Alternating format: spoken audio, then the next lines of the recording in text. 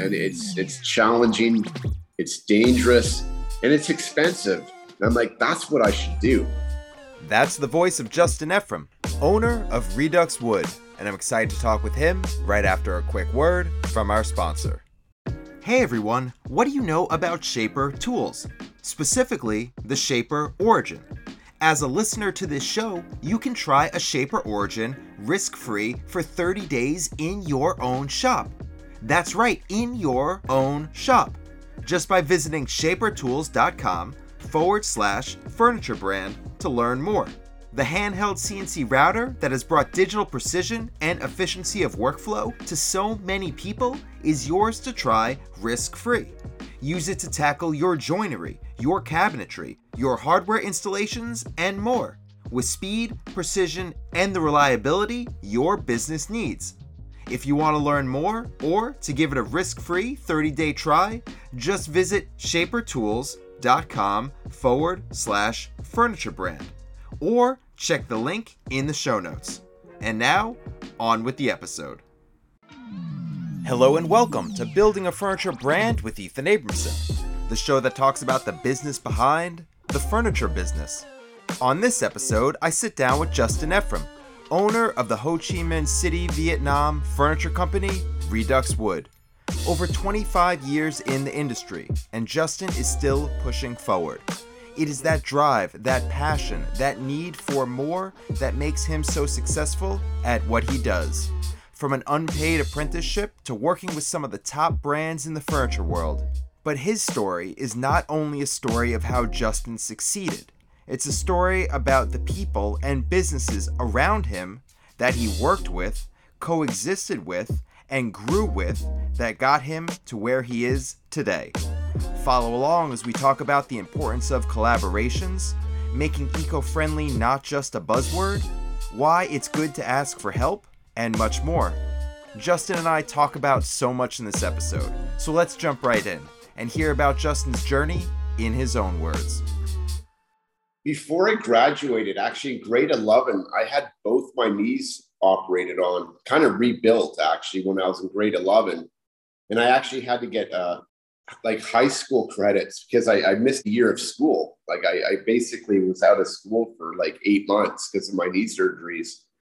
And I got a job when I healed up. I got a job at a land surveying firm in West Vancouver. And that basically was just a blessing job for me because I was young and strong, energetic. And they're like, you're going to run up that hill and measure that tree. So I did a lot of topical graphical design work on the North Shore in Vancouver. So I did a land surveying for residential, commercial, and in the forestry. And that was a great job. I did that for 3 years, running around the North Shore mountains, measuring, the mountain ranges and trees and doing residential projects, commercial projects. And working on the residential projects, I basically was working on some very high-end homes, custom-built homes on the North Shore. After the surveying job, I basically worked with a few custom home builders in West Vancouver. And these were, beautiful houses being built, I think about a year and a half ago. The last house I built actually just sold for 22 million Canadian. And it was such an awesome job, such an amazing opportunity to build something like that. And I got really involved in the project, helping order some of the lumber and learning about woods from kind of around the world, all exotics and some obviously native to Vancouver. And I just basically really liked wood. I was, and I learned about the cost of some of these products that we were, putting into the house. And I remember ordering the decking package for this one house, and it was like $250,000. And I was like, holy cow. And I found out a company in Vancouver was opening a lumber yard near my neighborhood. It was called Dick's Lumber. And I contacted them. I talked to the manager there. And I said, hey, this is Justin. I hear you're opening a lumber yard on the North Shore. And I'm in. I want to be a sales guy. And he's like, great, Justin. We're not opening for about 8 months or so. So I'll give you a call back. And I said, that's great news. I'll call you next week. And I did call him the next week. I didn't bug him a lot, but I got that job. And it was an amazing job. You know, it was a great company to work for. And I worked for them for about 7 years. And I learned so much working at this retail lumber yard. So it was it was quite a big outfit. They had, I think, at one point about 200 employees. And they were doing commercial projects, residential projects. And I was dealing, with people that needed wood for a bird cage. But then I also were doing, supplying big lumber packages for commercial projects. And I got quite an education there. And so, that's something I can suggest to people is if you want to learn about wood, go work at a lumber yard, right? And so I did that. And then basically I wanted to do bigger volume, and I became a lumber broker. So I worked for Olympic Industries for 3 years or so. And they were quite big in Vancouver. They were a group doing about 500 million a year in lumber sales throughout the United States and overseas. And I learned a lot there also. Did that, what an experience that was. That was a trading floor of about 15 guys and pretty aggressive brokers. And I learned a lot. I learned that I wasn't that aggressive as a sale guy, and I wasn't so cutthroat, and I met my wife, Tao, who was going to school in Vancouver, and she was from the north. She's from Haiphong, Vietnam, and got married. And I came over here to meet the family in 2006 and kind of was amazed with Vietnam, and went back to Vancouver after the holiday, and the market kind of crashed 2007, 2008. And that was my first time with some kind of recession, I guess. And I knew it was going to be a bit slow, and I couldn't really sell too much wood to California. I asked my wife if she wanted to move back to Vietnam, and she's like, yeah. And so we moved here. And when I moved to Vietnam, I had no idea about the industry here. I obviously, like, we know that Vietnam produces furniture, but I didn't understand the scale of what they produce here. I was at a coffee shop, and there was a typhoon. So it was the rainy season. And there was one other guy in this coffee shop, and it was crazy typhoon outside. And, you go up to people here, like, hey, how are you? I was new to Vietnam. I'm like, hey, I'm Justin. I've been here for 3 months. And this guy, Maury, was in the coffee shop, and he was actually managing a lumber brokerage firm here in Ho Chi Minh City. And I'm like, wow, that's interesting. I'm a lumber broker myself. And we talked for 2 hours. And he literally hired me the next day, part-time, as kind of a local salary. And because, they just couldn't, it wasn't in their budget to hire some expat foreigner, right off the bat. And I was in. I didn't care about the money, right? So I'm just like, yeah, I get to work for a pretty large brokerage firm and learn about the industry here in Vietnam. And I'll tell you, I learned how little I knew about the industry or lumber in general. That was an amazing job. So I was basically handed the position to help market and create the veneer division for a Danish firm. So that they were a big group. They were listed on the Danish stock exchange. They had, 50 offices around the world. So I basically was buying veneers from around the world, and they hadn't really even started the program. And, no kidding, within 2 years, I had started up a $2 million business, organic business with this group. And that was really interesting, buying, we were basically, I managed about, I was selling probably about a million square meters a month of veneer, which was mind blowing to me. Like, I don't know if you're visual, Ethan, but like, that's a lot of veneer. And I was working with big furniture groups here. And you got to understand, like, when I say big groups here, like, the biggest furniture producers in the world are here. And, I was at a factory the other week, and, they had 2,000 employees, and they were doubling in the next couple months. So I've worked with factories here that have 10,000 employees, 5,000 employees. And I kind of got the itch to kind of do things myself. I was kind of, being a broker, in the lumber industry. I came at a good time here in Vietnam, and I helped a lot of people, but I could see that things were evolving and it was getting pretty competitive, the industry here. You got to realize that Vietnam was kind of really didn't open up till the 70s, right? And so, it was still, the furniture production's been happening here for a few decades, obviously, but it's still kind of new, I want to say. And I was looking for something bigger and better. I think that's one thing I'm always, I have these goals or this vision of, I'm very grateful to have acquired all these targets I hit. Like, I want to learn about lumber. Okay, so I got a job at a lumber yard. I want to do wholesale now. I want to do some, volume. I'm talking like rail cars. I did that. I got into Vietnam here, and I'm like, wow, I want to work with the biggest companies in the world in the furniture industry. And, I was having dinner with Gary Friedman, the CEO of Restoration Hardware. And, I worked with some of the biggest leading designers in the world here. And I've been very blessed in this industry, Ethan, to have done what I've done. And I'm pretty confident to say I've probably imported almost 1,000 containers of wood products into Vietnam the last 13 years. The volume of material that you've sold over the years is impressive, but also the volume of the stories that you have, the experience that you have in the industry for 25 plus years. It's such a strong foundation. It's an impressive story, to say the least. Thanks, Ethan. And, I gotta say, like, it's the last, 5 years, especially, I couldn't have done it without the support of my, my partners and, my family here. This is a we thing. This is a we program that we're doing. Yeah, I might be the kind of conductor, but, I have a great team behind me, and it's a team effort. And I've surrounded myself around, awesome people that are like-minded and passionate about what we do.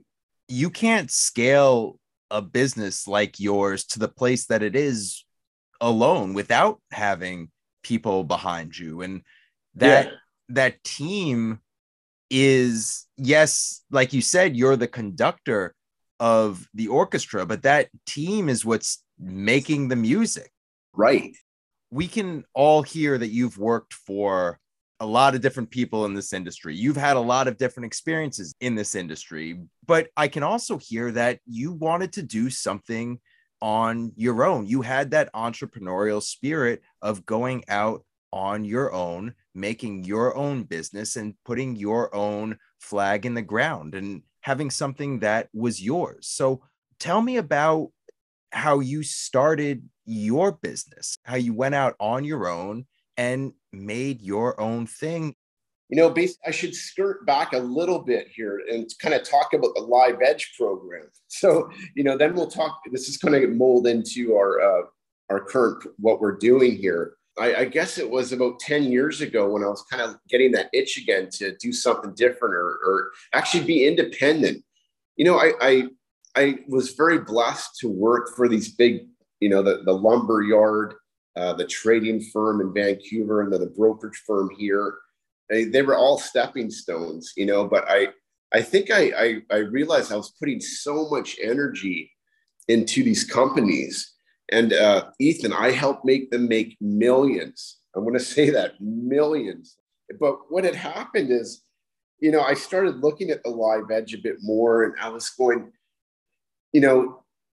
working for these big groups in the industry, I was learning, how much wood is kind of available, right? And I this Guanacaste in Baroda, and I'm not prejudiced against the wood by any means, but I kind of found out that, I could easily buy, 20 or 30 containers a month of the species because, from Central America, South America, it's coming from Colombia, Ecuador, Costa Rica, Panama.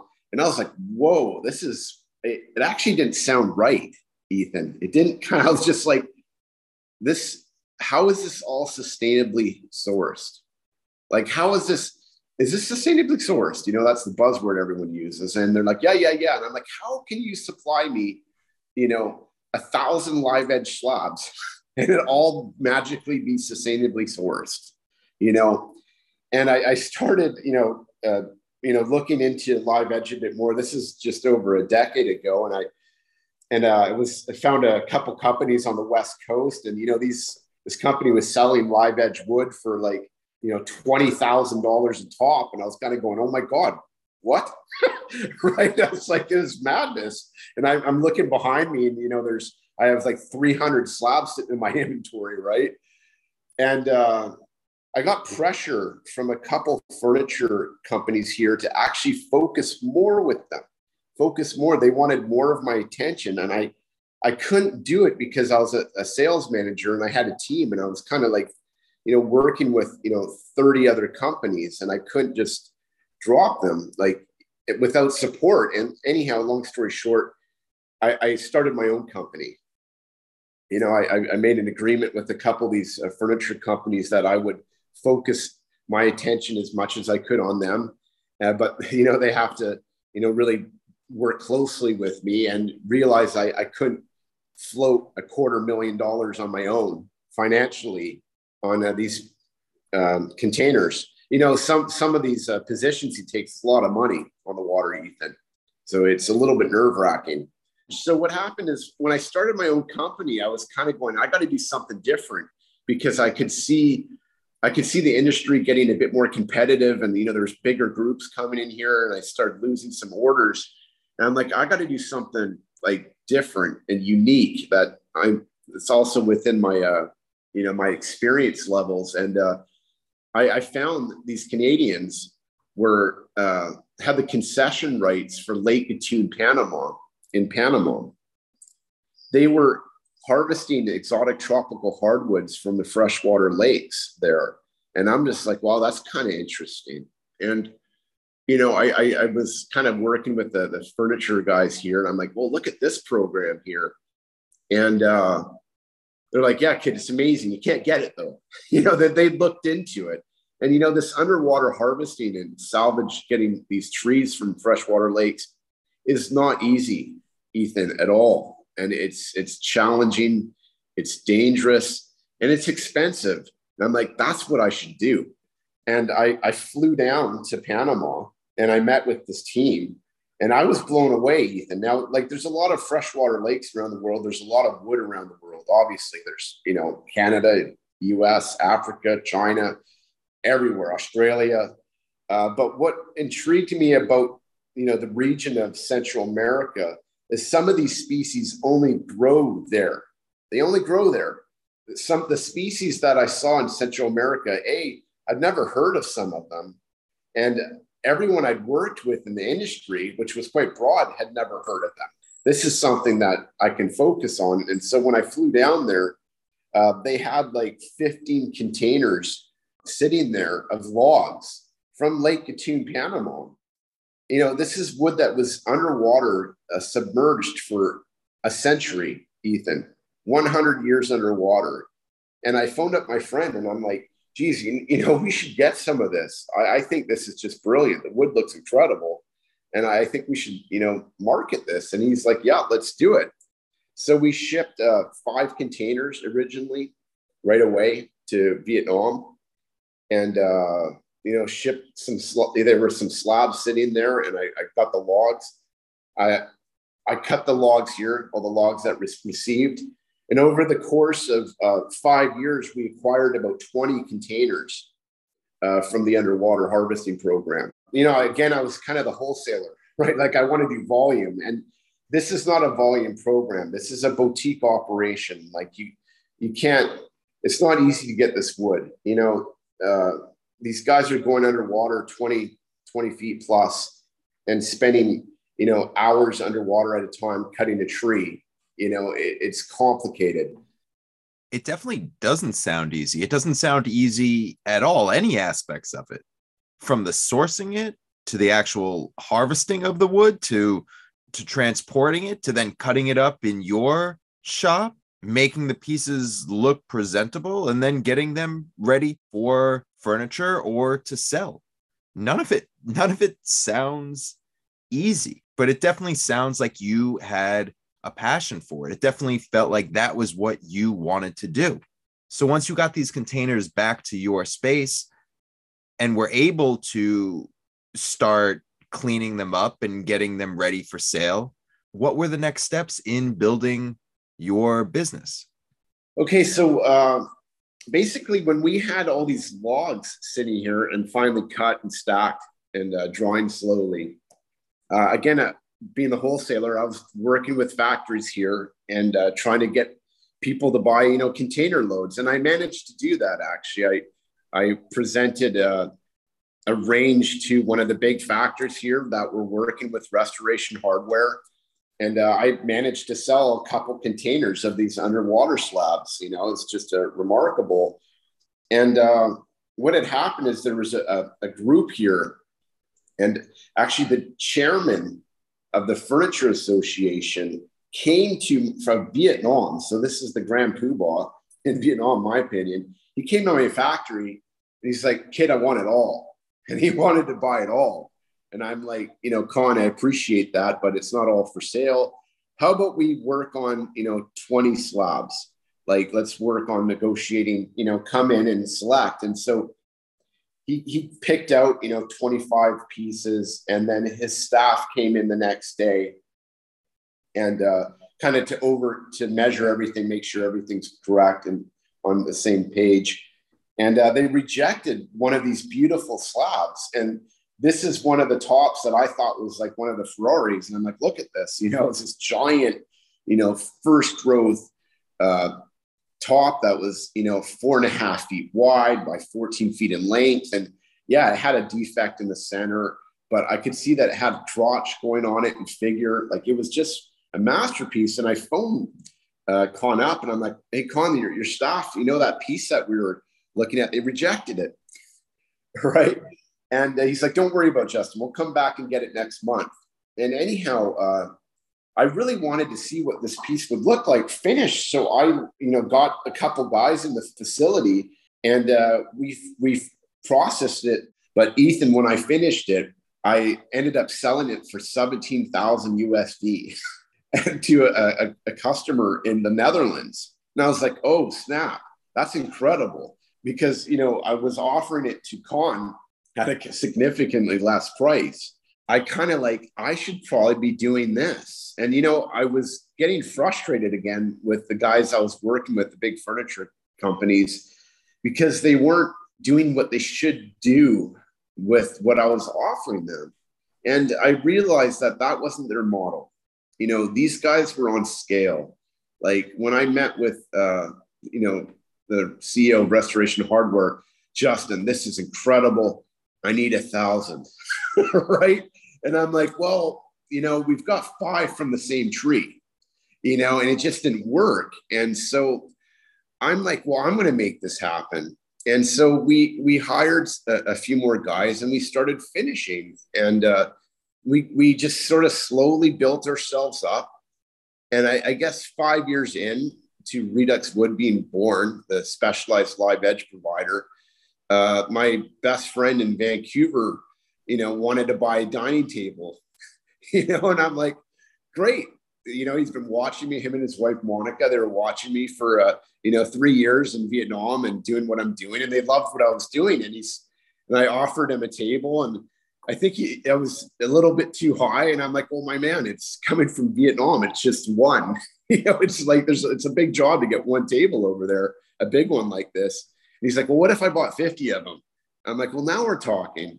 And he flew over here with his wife, and they literally picked out 50 beautiful tops. And, Redux Wood was born in Vancouver. And it's been so amazing working with them. And, I'm grateful for their, partnering up with me. Conrad's invested in Monica and his family. His whole family's invested a lot of time into this program. And it's become an awesome company.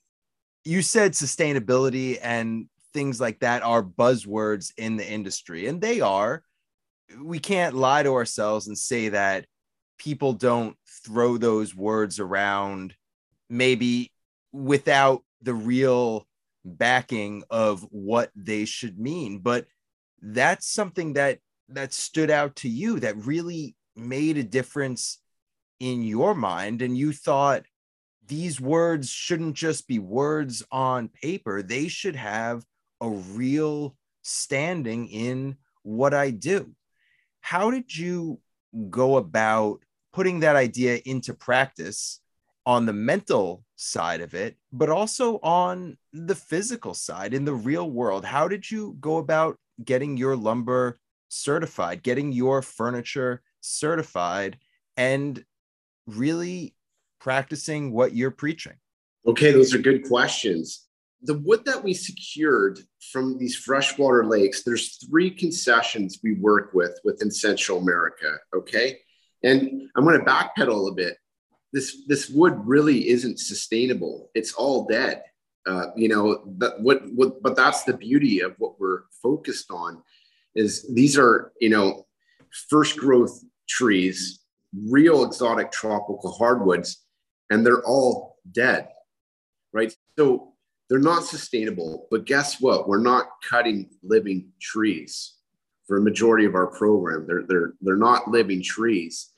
So this is something that, made sense to me. It's like, when I was doing the wholesale for, doing the Live Edge wholesale program, I didn't feel kind of right. I'm like, this is not sustainable.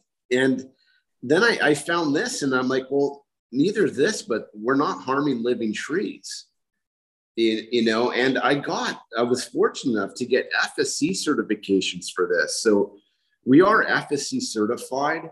The unfortunate thing is that this wood is, it's not sustainable. So it doesn't really fit the mold of FSC, but the council recognized that, hey, Justin's not harming living trees. It's not replantable product. It's not sustainable, but he's not cutting living trees. So they granted us an FSC controlled wood certification.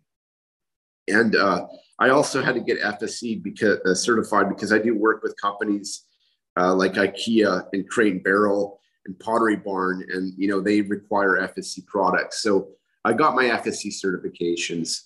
When you come visit me, and I know you will, you're going to see our facility, and you're going to see hundreds of Live Edge slabs that are just sitting there.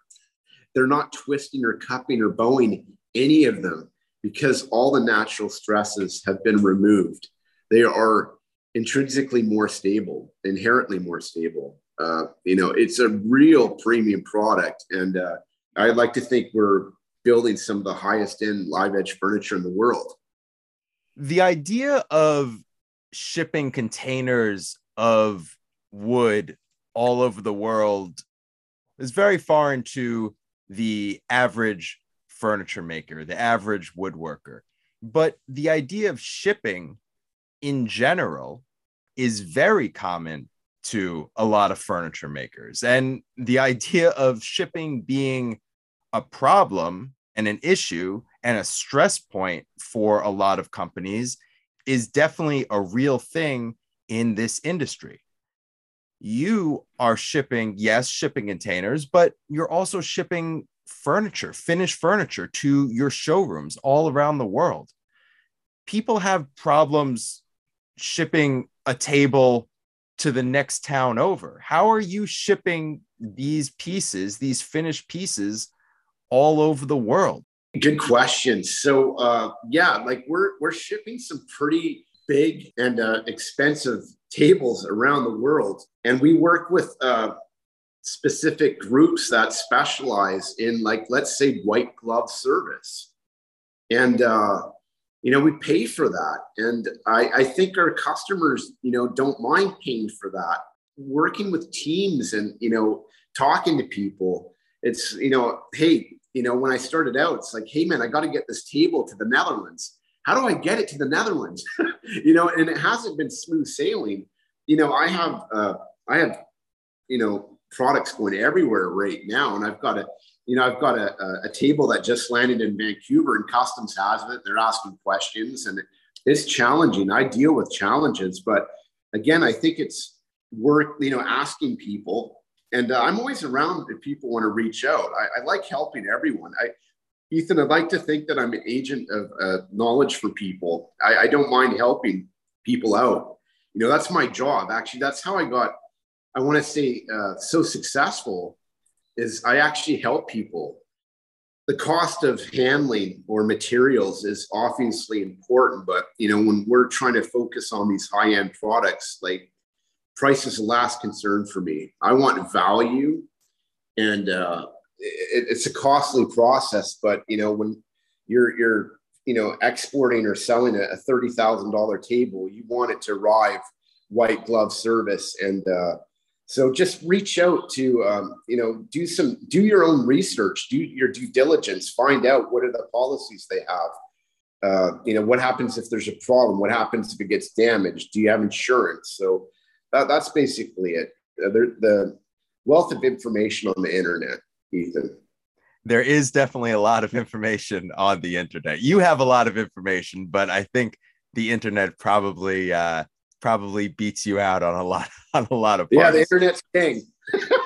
Shipping is a stressful thing, but being able to ship things is a good thing, because that means you have clients. That means you have people buying your product. That means you have people buying your furniture and want to pay you money to get what you're making. You have showrooms. I believe you have 5 showrooms internationally. What's the process of a customer trying to get a piece of furniture from you? Is it all coming from the showrooms? Is it coming from customers reaching out to you directly? How does that process look? And then what are the next steps after they reach out to you? How do you actually go about producing the furniture? That's a good question. So multiple streams. So I got pretty active on social media 5 years ago. Was it 5 years ago? A friend reached out, said I should be on Instagram, and I kind of downplayed it a bit. But I joined Instagram, and I found a couple people that were in the lumber industry, and actually I was kind of surprised what they were saying, and they were actually a bit misinformed. So I was kind of like, oh, this is interesting. And I started just getting more active on social media. I was pretty active on LinkedIn. So LinkedIn, I was on LinkedIn before Instagram or Facebook. Well, I was on Facebook quite way back, and customers reach out to me from all over the world through our showrooms. I say we are the mothership in Vietnam. So we are we got the big team here. We've got the big wood here. We kind of handle the big, wild projects here. I don't know, Ethan, if you saw the last project we finished, but we built a round table that was 44 and a half feet in circumference. I've been drooling over the pictures of that. There's no way through an audio format like this to be able to show how amazing that table is. But when customers reach out to me, it's through channels, it's referrals, through the showrooms, reaching out directly. When a customer reaches out to me, it's like, hey, I'm interested in a live edge table. This is what I like. And, I send them options of species. This is one thing that's important, Ethan, is having a kind of a diversified portfolio. We have every color for every individual. We have probably I think about 7 or 8 different species that we work with, and everyone's taste is a little bit different. So, I'll spend the time with the customer. We'll do a live chat, technology. It's like we got, we'll do a live stream. I'll tour the facility, and I'll pull out some pieces, and I think, what do you think about this piece? And, we go from there. We discuss leg designs, and it's very much custom. And most of the time, we're on the other side of the planet, and handling and logistics has been upside down the last few years. So it takes a few months to get your product from me, but it's well worth the wait. And people understand that because they know they're getting something, pretty special and unique. And, they love getting it from the Canadian lumberjack living in Vietnam. That's a great picture, by the way. A great description of you. And I think that whenever people ask me about you, I will reference that quote from you. Right on. Yeah, it's like, I want to offer something really spectacular and special, right? This is not something that's just found in Aunt Betty's backyard. We have serious history in our products, and we do source some within Southeast Asia. Basically, literally, if I'm driving along the road and I see some unique log that's sitting there or something, or it's been taken down because of expansion, you got to realize, Ethan, in Asia here, in Southeast Asia, I don't want to say we're kind of developing, but we're, a little bit behind the times here. So we're kind of, infrastructure and expanding is relatively new here. So we're making highways and roadways here, and lo and behold, some of these trees have to be pulled down. And I'm lucky to work with the network I work with here, and I see a special log. There's some serious history on some of these pieces within Southeast Asia. There's all different levels of the same thing, like social media, being on Instagram. People sign up for Instagram and they can be selling their small cutting boards, or you sign up for Instagram and you're selling $50,000 tables and shipping them internationally, but it's the same platform and it's the same concept. And there's people who are driving along the road and they see a piece of wood that they like and they take it and they use it for their project. And you could be driving along and see, 20 down trees that were cut down for a highway, and you take all of those. And it's the same concept from the smallest to the biggest. It just depends on how you want to scale what you're doing. And there's nothing wrong with using a platform to sell a small cutting board. And there's nothing wrong with using these platforms and these ideas to sell hundreds and hundreds of tables. It's just how you want to have your furniture company. Get busy on social media. And I'm not by any means a social influencer at all. I'm a wood guy and I build tables. And you can make the most unique thing in the world. And if you don't show people, no one's going to know. And they're free platforms. And, I'm in Vietnam. No one looks up live edge wood from Vietnam. It's like, it just doesn't happen. So I get very aggressive on all platforms. And, I love it when I get, messages going, Jesus, every time I open my phone, you're there. And it's like, you need to be aggressive and let people know what you're doing. I think 50% of my earnings is because of social media. If not more, maybe it's 70%, so I'm very grateful to these free platforms. Sometimes I get resentful. I don't think it's being shown enough, but whatever, it's probably the algorithm. I'm in Vietnam. I don't know. But, one of the things I'm lucky about here is we always create. So while we wait, we create. We never sit idle. When I'm always wanting to, I've just hired a bunch of more guys, a few more guys, and I might hire a bunch more. I constantly want to create, and I think that's so important. It's just, don't sit back and twiddle your thumbs. Go build something. And charcuterie boards, I love making them. And we don't have any waste at our facility. And, we joined up with Rustic Designs by Rich. Lo and behold, I'm building 500 charcuterie boards for them right now. It's like, I think it's great. I love seeing people get successful, finding something they like to make. And maybe it's just a part-time gig. I think that's just awesome. Mate, get busy. I'm driven. I don't know where I got this drive, but yeah, I'm a woodsman and, we make beautiful furniture, but I like to hustle. And, I could sell a $1 million package this morning, and tomorrow I would wake up and say, okay, what's next? That hustle is what got you to where you are today. And that's the beauty of the furniture business and the furniture industry, that everybody can have their own type of furniture company and they can do it the way they want it to be done. They don't have to follow a blueprint of somebody else. They can make their own company the way they want it to be. Yeah. And it's just trying, and it's like, man, I've had some, dark days here in Vietnam in my facility.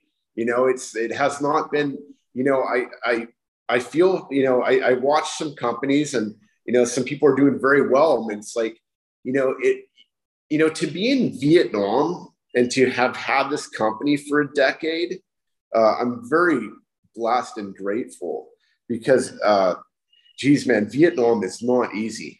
Like it's a definite challenge over here. And again, it's, support of family and friends, my partners.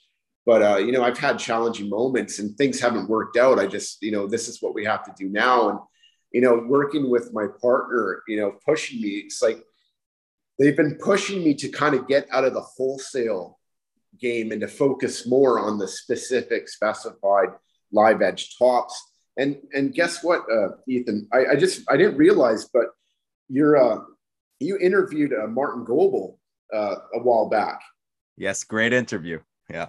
Right. So Martin was just here 3 weeks ago. Yeah, I love Martin. And, so, lo and behold, we're going to work together on a few projects. And I'm honored to work with him. I find him a very talented master craftsman that's, design oriented. Like he's got all the skills you can imagine. Right. And, this is what I love about our industry also. It's like you can reach out to people and work with people, and it's been funny because I've reached out to a couple other people. They're like, no. And I'm like, why wouldn't you want to collaborate or work with other groups? Like I get brand and I get image, but if you both have good brand and both image, why would you not work together or try to figure it out? I can't speak specifics on that because everybody has different reasons, but right. There is the idea of competition. And I know that that being in the competitive lumber business for a long time, competition is a real thing, especially in this industry. But there's also that idea that you have that competition is a good thing. If you're all succeeding, then why not work together and succeed faster together? For people out there who feel that way as well and are hearing this and think, yes, I'd love to collaborate with people. How have you started these collaborations with different furniture makers, different people in the industry, and how have you worked to make those successful? Well, good question again. So, just reaching out to people and, commenting right away on, things they've made. It's just like, wow, fantastic. And you can do a direct message to them. Like, I really, like that table you made. And, in Martin's case, it's like, wow, I love this chair that you made, Martin. And he's like, thanks, and I'm like, he reached out to me too, saying, is this something that we can maybe collaborate on in Vietnam? And I'm like, yeah, why not? Let's try. And so, it's just, I appreciate what you say. There's a lot of competition, I guess. I look at it as like the more people that work with you or join you, the more you're going to get known. Like, Ethan, our social media presence has grown to maybe 250,000 in the last year, and that blows my mind. It's like, we joined Rustic Designs by Rich. We're going to be in the UK, working with Martin on a couple programs, and it's just getting our name out there. But like, if someone reaches out to me here and says, hey, I'm kind of doing this, and if it intrigues me, I'll work with them. Everyone wants to talk about their business. I can just hear people who are listening to this thinking, oh, it's easy for him to reach out because he has 250,000 followers under his belt. And that's an easy thing to do. But it goes back to what we were talking about before, that these ideas can work at any level. They can work at the level that you're at. They can also work at a level of people having 100 followers. Right. I started with one. And the idea of reaching out and making connections isn't necessarily a follower count. It's not necessarily a popularity contest. it can be like-minded people. You can have the same ideas. It could be like-minded designs. It can be Right. all of these things. So people shouldn't be afraid to reach out if they want to open up their community. I'm not saying that everybody all the time gives a thumbs up and says, yes, let's work together, or yes, let's talk. But the idea of this industry and this community that we find ourselves in is a very collaborative one. And people are looking to connect to other people. So never be afraid to reach out with that in mind. Never be upset if the person you're reaching out to is not reciprocal. Right. Yeah, no, I've reached out to quite a few people and basically almost not gotten the time of day. And, that's water off the back. Like, I'm in sales. Rejections are just, water off the back, and yeah, it's a bit of an ego kick, but, you just keep on doing, you keep on doing. That idea of just water off your back is something that you really need to have if you are starting your own business, if you're running your own business, because it's a part of you. When you started, it's a part of you. It becomes your flesh and blood. You eat, sleep, and breathe this company. But just because it's important to you doesn't mean it's important to everybody else out there. And you can start your company and it can be your everything, but it just doesn't go anywhere. And you have to remember that you need to build your company. You need to find your customers, and not everybody is a customer. And you have to remember that rejection is a thing, that people say no, and it's not the end of the world if that happens. Yes, it's hard. Yes, it's hard. Yes, it hurts your bottom line. Yes, it can be stressful, but if you want to make your company the way you want to make your company, you need to remember that you're going to get a lot of no's before you get the yeses. Oh, thousands of no's. Thousands. You've been in this industry for a long time, from the buying to the selling to the lumber to the materials to the actual finished product. You've seen pretty much every angle that this industry has. In that time, you've learned about the furniture craft and about the way to run a business. There are people who are listening who are brand new to this. It could be their first year in business, or they might not even have a company yet, but they want to have a company, but they are passionate about the furniture industry. And then there's people who have had years of experience, have been doing this for a while, have seen the industry in and out, but feel like they're not getting everything that they could be from their company. What's some advice that you could share about the industry, about how you've grown your company, about how you've continued to be a success in this industry? So I think, these are good questions, Ethan, and I hope I can inspire someone or direct them a bit. I've had a few jobs where I actually worked for going back to the land surveying job. I actually had to do that kind of as a volunteer because I was getting my high school credits, right? But what I mean is I got no salary for 6 months of that because I was doing high school credits. When I worked for DLH here, the lumber brokerage firm in Vietnam, I worked as a local salary, which is significantly less than I was in Canada. I think working with groups, reaching out to, companies within your neighborhood, like there's amazing builders around the world, all over the world. And you know what? There's probably a couple right down the street from you. And there's nothing wrong with volunteering your time or apprenticing. I almost wanted to apprentice with someone in Thailand, I guess a few years ago. I'm like, I should be working with this guy, right? Because I was really amazed in what this guy was doing and accomplished. And,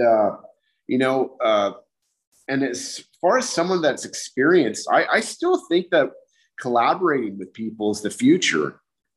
I think if you have someone that's similar passion and they build similar products, and you guys merge together and do something awesome, like together, try it out. That's what we've done.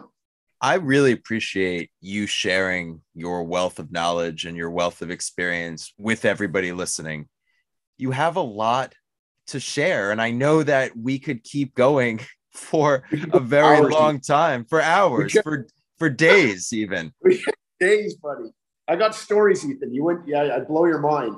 But I feel like what you've talked about is going to be a great help for people who are listening to this. So I just want to thank you for you sharing your time and your experience and sharing the knowledge that you've gained in the industry. I truly appreciate it. And I wish you continued success in everything that you do. Thanks, Ethan. I appreciate you doing this. I hope I inspired a couple people, and getting the word out. It's important for everyone. Just when you build something beautiful, show it. Thanks so much for listening to Building a Furniture Brand with Ethan Abramson. If you liked what you heard, you can subscribe to this podcast anywhere you like to listen. To learn more about the show, you can visit buildingafurniturebrand.com. And feel free to reach out anytime to say hey, ask a question, or suggest a guest for future episodes. Our email is hello@buildingafurniturebrand.com. You can follow along with me on Instagram @thebuildwithethan, and I can't wait to bring you the next episode. This show is produced and edited by me, Ethan Abramson. Hope you enjoyed, and thanks so much for listening. The Building a Furniture Brand with Ethan Abramson podcast is proudly part of the Woodpreneur Network, the media network and community for wood entrepreneurs. Check out woodpreneurlife.com for more information.